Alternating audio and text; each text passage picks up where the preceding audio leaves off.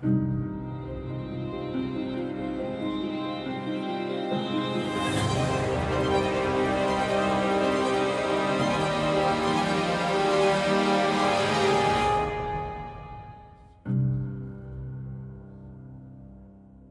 you ever had someone that you care about, someone that you were close to, maybe a close friend, maybe when you were a kid, maybe when you were older, it doesn't matter, they had to move away, they had to leave. And so you were really close to them, and then they moved away, and then you were not going to be able to have the same access with them. And that happened to my wife and I a few years back. We had a couple that we were very close to. We were very close to them, and we loved them so much. And they had to move back. They were originally from Illinois, and they had to move back to Illinois. And so they moved back to Illinois, and we were devastated. My wife was especially devastated. She was not happy at all. But they moved back to Illinois. And so we got together with some friends, and we said goodbye to them. We all spent our time. We thought this was going to be the last time we saw them. I thought it was going to be the last time we saw them, just until we saw them the next time at some point much later, but we would see them again. My wife thought it was the last time we would ever see them in our lives. She was panicking. And so we spent some time talking to them, and we said goodbye. Well, a little bit later that day, we thought that it was done. A little bit later that day in the evening, they call us and they say, hey, we really would love to just go out for pizza. And my wife was like, I don't care what you say, we're going. And if you're not going, I'm going. And I was like, of course we're going. So we go over there and we go get some pizza so that we could actually say goodbye again. And we went to Boston-style pizza in Lansdale. Side note, Boston-style pizza? I mean, seriously, Boston-style? We can all agree on one thing. There's New York City pizza. And then there's a world of poor imitation. And if you don't believe that, you at least can agree with me that Boston-style pizza? I mean, it's like all those Red Sox fans up there, and we're like, oh, that's adorable. You actually think you matter. That's not nice. That was wrong. And if you're judging me, if I had put Patriots instead of that, you would have said amen, and you would have said they probably cheated at the pizza. But we're eating pizza, and then I will have to tell you, I don't remember anything about the time that we had prior with all of our friends together. I don't remember anything. I remember everything about that time when we were just sitting around a pizza. And there's something about those special moments. There's something about when you have to have those kind of conversations when you're sitting around food that just makes it memorable, that just makes it just warmer, that just makes it just more impactful. And today we're going to actually talk through a conversation that Jesus has in a very similar situation. Jesus knows that he's about to leave his disciples. He knows that he's about to get arrested. He knows that he's about to get nailed to a cross and die. And he knows he's going to be put in a tomb. He knows the resurrection. He knows all of this is happening. He knows he's going to be leaving his disciples. And so what does he do? He says to them, let's go have dinner. Let's go have dinner. Some may know it as the Last Supper. And so in that dinner, Jesus has a conversation with his disciples, with his friends, with those that he loves. Some people know it as the last discourse. And John documents that conversation. And Jesus, in that conversation, there's one thing that he wants to say. There's a lot of things that he says to them. There's one thing we're going to look at today that he really wants them to get to them to understand. What he wants them to understand is that they will not be left abandoned. He knows what's about to happen. He knows what's going to happen. He knows that he's going to be leaving them. In fact, he tells them that he's leaving just a little bit before what we're going to talk about today. He tells them he's leaving. He's going to go prepare a place for them. And he's talking about his ultimate death, his resurrection, and ascension into heaven to be with the Father. But Jesus tells them that he will not leave his disciples alone. He will not leave them abandoned. Instead, Jesus promises the Holy Spirit. So if you have a Bible, you can turn to John chapter 14. We're going to be reading from verse 26. If you don't have a Bible, let us know. We'd love to get you a Bible. It's our gift to you. It's free. We believe that the Bible is filled with life-changing truth, and we want you to have one. We're going to be reading from verse 16 of John chapter 14. And I will ask the Father, and he will give you another advocate to help you and be with you forever, the Spirit of truth. The world cannot accept him because it neither sees him nor knows him. But you know him, for he lives with you and will be in you. I will not leave you as orphans. I will come to you. Before long, the world will not see me anymore, but you will see me. Because I live, you also will live. On that day, you will realize that I am in my Father and you are in me, and I am in you. Whoever has my commands and keeps them is the one who loves me. The one who loves me will be loved by my Father, and I too will love them and show myself to them." Then Judas, not Judas Iscariot, said, "But Lord, why do you intend to show yourself to us and not to the world?" Jesus replied, "Anyone who loves me will obey my teaching. My Father will love them, and we will come to them and make our home with them. Anyone who does not love me will not obey my teaching. These words you hear are not my own. They belong to the Father who sent me. All this I have spoken while still with you, but the Advocate, the Holy Spirit, whom the Father will send in my name, will teach you all things and will remind you of everything I have said to you." There's a lot in this conversation that Jesus has during this Last Supper, during this final meal. And there's a lot in the passage we just read. And there's a lot about the Holy Spirit. And so we're not going to be able to cover it all today. But we're going to answer 3 questions today. We're going to answer 3 questions when we look at this passage. And 3 questions are this: who, what, and why? Who, what, and why? Who is the Holy Spirit? What does the Holy Spirit do? And why does he do it? So let's start with who. Who is the Holy Spirit? Well, the first thing that we need to understand is the question in and of itself gives us something very important that we need to know. Who is the Holy Spirit? Not what is the Holy Spirit, who is the Holy Spirit? The Holy Spirit is not an it. This is not an Obi-Wan Kenobi situation with the Force. This is not like some sort of energy field. The Holy Spirit is a person. In Ephesians 4:30, we're told that the Holy Spirit can be grieved. In Hebrews 10:29, we learn that he can be insulted, that he can be outraged. In Romans 15:30, we learn that he can love. These are not descriptions of an app on your phone or some software on your computer or some sort of abstract energy or some robot. These are emotional characteristics of a person. And while it may be difficult to understand, we need to understand that the Holy Spirit is a person, but he's also God. And we enter into the doctrine of the Trinity. And now the doctrine of the Trinity is one of those things that's confusing to really grasp as a human being, but it's one of our foundational truths. It's one of our absolute truths. And the doctrine of the Trinity tells us this: we have one God who exists in 3 persons. We don't have 3 gods. We don't have 3 gods. And we also don't have one God who exists in one person. It's not like God enters the scene and sometimes puts on a hat and he says, well, now I'm the Father. And he does an outfit change. He goes, well, now I'm the Son. Or he puts on a different hat and says, now I'm the Holy Spirit. No, we have one God who exists in 3 persons: God the Father, God the Son, and God the Holy Spirit. And what we need to also understand about that is the Holy Spirit is person, the Holy Spirit is God, and the Holy Spirit is sent. Just as Jesus was sent, the Holy Spirit is also sent to dwell in each disciple of Jesus personally. There's a preacher, an author, a theologian in New York City named Tim Keller. And Tim Keller puts it this way. He says this: the Holy Spirit is the divine resident of the Christian's heart. The Holy Spirit is the divine resident of the Christian's heart. So if you are a Christian, the Holy Spirit dwells in you. God in you. And then we get 2 titles of the Holy Spirit. As we're looking at who the Holy Spirit is, we get 2 titles in this passage. And they're very interesting titles. We get this title of the Spirit of Truth. The Spirit of Truth. And then we get this other title. This title that in the version we just read was Advocate. Now, if you read a different version, if you read a different English translation, you might get Comforter, or you might get Helper, or you might get Counselor. And when you see different words being used to translate one of the original words from the original language, you need to understand that that original word is too rich, it's too deep for us to fully get a grasp of it in English. And so we're going to dive into that a little bit later, but the word in the original language is Paraclete, and it's one of the titles for the Holy Spirit. And the reason I want to talk to you about these 2 titles is because they tell us who the Holy Spirit is. He is the Spirit of truth. He is also Advocate, Helper, Comforter, Counselor. He's the Paraclete. But as you learn these titles, we don't just learn about who the Holy Spirit is. We begin to learn a little bit about what the Holy Spirit does. What does the Holy Spirit do? So what does he do? He does a lot of things. He does a lot of things, and we're not going to be able to focus on all of that today, but we are going to focus on 2 areas today. We're going to focus on 2 areas out of the passage today.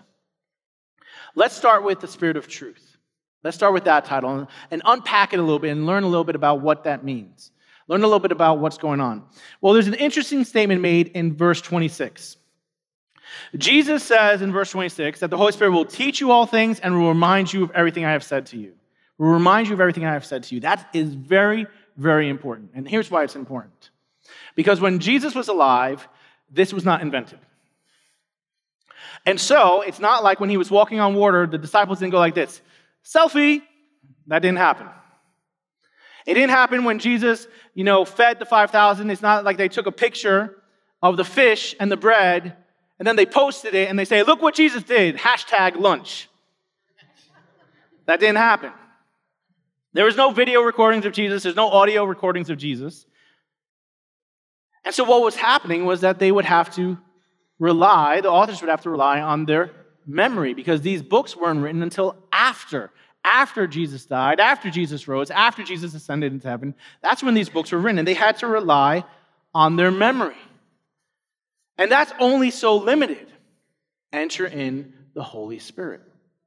It is the Holy Spirit that brings back the words of Jesus. It is the Holy Spirit that brings back the teachings of Jesus. It is the Holy Spirit that brings back the truth of Jesus to those authors. And here's why that's important. At one level, it is the Holy Spirit who authors the Bible. It is the Holy Spirit who authors the Bible. At one level, we need to understand that. Yes, he brings back the teachings of Jesus to those who write the Gospels, but it goes even further. Let me give you another example of that to just show you that it is the Holy Spirit who at one level authors the Bible. 2 Peter chapter 1. Above all, you must understand that no prophecy of Scripture came about by the prophet's own interpretation of things. For prophecy never had its origin in the human will, but prophets, though human, spoke from God as they were carried along by the Holy Spirit. By the Holy Spirit. The Spirit of truth's greatest evidence and greatest expression is the Bible. The very Word of God, which is orchestrated and authored by the Holy Spirit. Now remember, we need to understand this. The Holy Spirit is a person. And I think that's very important. If we kind of understand that through the Holy Spirit we get the Bible, and if we understand that that the Holy Spirit is a person, then we approach the Bible in a different way. We approach the Bible not just simply as a book of facts, not just a book of information that we just try to get knowledge. It's almost more like you're approaching a person that you respect, a person that you love, a person that you know, and you're sitting down next to them and you're just hanging on their every word. You're just hanging on their every word. That's really the approach that we have to have with the Bible. It's one thing to read Scripture and know it in your head. It's another thing for the Holy Spirit to reveal Christ to you through the Scriptures. You see, it's one thing to know the facts. It's one thing to know the information and have that in your head. It's another thing for the Holy Spirit to actually reveal Christ to you through the Scriptures. The Holy Spirit makes the Scripture life-changing. It's the Holy Spirit who makes the Scripture life-changing. It's one thing to know the words of the Bible. It's another thing to know it in a way that it just saturates you completely. That you're completely just saturated with the Word of God. And that only comes through the work of the Holy Spirit. Okay? So that's the Spirit of truth. That's that first title. But what about that second title? What about that second title? What about that paraclete? That paraclete word. First of all, it's not parakeet. We're not talking about a little bird. It's paraclete. There's a L there. And that comes from the root word of parakaleo. Para means to walk alongside. Kaleo means to call aloud or declare. And so what we get is this picture of this person who is close to us, this person who is alongside us, this person who has this greatest nature of being for us. But then we also get this person who is willing to argue, who is willing to call aloud and defend, this person who has this strong strength, this deep strength. And why is that important? Remember the setting of this conversation. Jesus is having a meal. It is a goodbye meal. And he's basically telling his disciples goodbye. And he knows what is coming next. He knows what is coming next, not just for himself, but he knows what is on the horizon for his disciples. You see, while Jesus was alive, the target was on Jesus. While Jesus was alive and he was doing his miracles and he was doing his teachings, the target is on Jesus. The target of those religious leaders is on Jesus because Jesus is still alive. You don't read of them targeting the disciples. You don't read them of going after Peter. It's after Jesus leaves that the target shifts and it goes to his disciples. And Jesus knows that that's going to happen. He knows that there will be persecutions. He knows that there will be hardships. He knows that what they will soon face. And he sends the Holy Spirit. The Holy Spirit is the advocate in the midst of those hardships. That word, paraclete, I really think that word best in English is described as the advocate. In the midst of the hardships, it is the Holy Spirit that will preserve the testimony of Jesus. If we were to go just a little bit farther in Jesus' conversation into John chapter 15, these are all 14, 15, 16, these are all just part of this conversation. In verse 26 of John 15, it says, "When the advocate comes, whom I will send to you from the Father, the Spirit of truth who goes out from the Father, he will testify about me. And you must also testify, for you have been with me from the beginning." It is an essential part of the advocate's work. It is an essential part of the Holy Spirit's work to make sure that the witness of the gospel is unimpaired by opposition or persecution. It is an essential part of the Holy Spirit's work that the truth of the gospel, the witness of the gospel, is unimpaired by opposition or persecution. And the Holy Spirit does this by being the advocate. He does this by testifying about Jesus. He does this by doing this to the world. And then, interestingly enough, he does this even more directly by doing it to our own hearts, to each of us personally. And here's what I mean by that. If we're not careful, the voices of opposition, the voices of the world, the voices of just hardship, could begin to diminish the truth of the gospel in our lives, could begin to diminish the truth of Jesus in our lives. But even more dangerous than that, if we are not careful, the lies that are told to us by our own hearts, the lies of shame, the lies of guilt, the lies of discouragement, the lies of fear, they can drown out the truth of the gospel. And the Holy Spirit enters in and he fights against those lies, both against the lies from the world and opposition and the lies that we tell ourselves in our own heart. And he fights against those lies by amplifying the truth of Jesus. By amplifying the truth of Jesus. It is very easy to get tempted to allow all of the lies of fear, the lies of discouragement, all of that to creep in and drown out the gospel. And the Holy Spirit enters in the midst of all of that noise, in the midst of all of that chaos, and he amplifies the truth of Jesus. Let me show you what I mean by that. So I have a ukulele. What are you laughing at? Because I have like a shaved head and, Anyway, I have a ukulele here. I bought a ukulele because, I don't really know. I bought a ukulele because I wanted to relax. I don't really know how to play. I've had it for a year. I know 4 notes. So if we're going to judge this by how well I do, I'm going to fail at this because I'm not that good at playing. I know 4 notes and I don't even know how to play them as a song. But I relax, and that was the whole point. I relax by playing it. So if I was to play this ukulele, which I'm doing right now, not many of you can hear it, can you? Some of you in the front row can hear it. I don't think any of you in Quakertown or any of you watching online can hear it. But it's playing. The notes are coming out. The truth of what this ukulele can do is playing. It's happening. Maybe I need to do this a little loud. Maybe you can hear a little bit, right? You can hear a little bit. But sometimes we need just a little bit more help to actually hear the truth of something. Sometimes we just need something to be amplified. What would happen if I plugged this into an amp and I plugged it into the sound system? What would happen at that point? Then you can hear things much greater.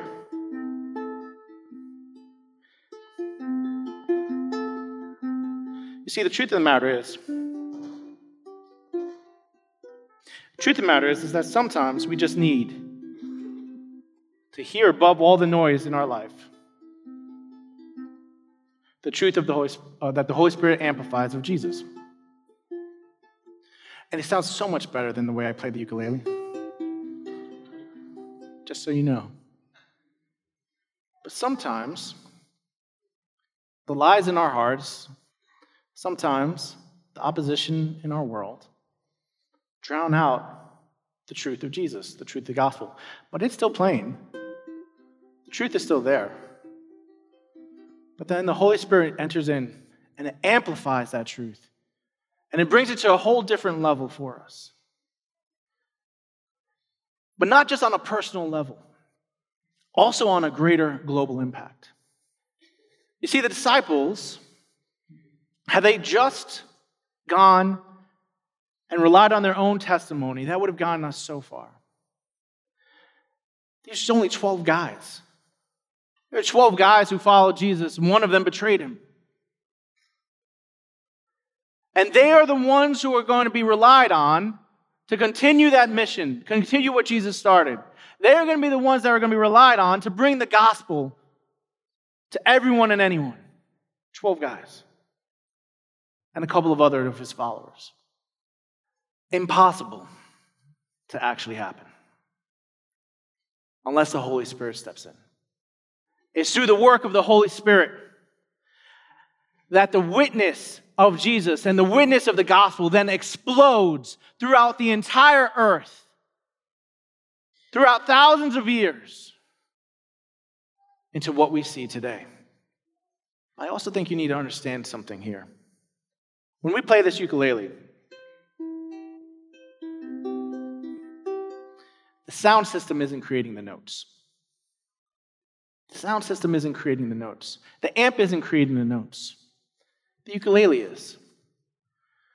And what we need to understand is that the Holy Spirit isn't taking us beyond Jesus.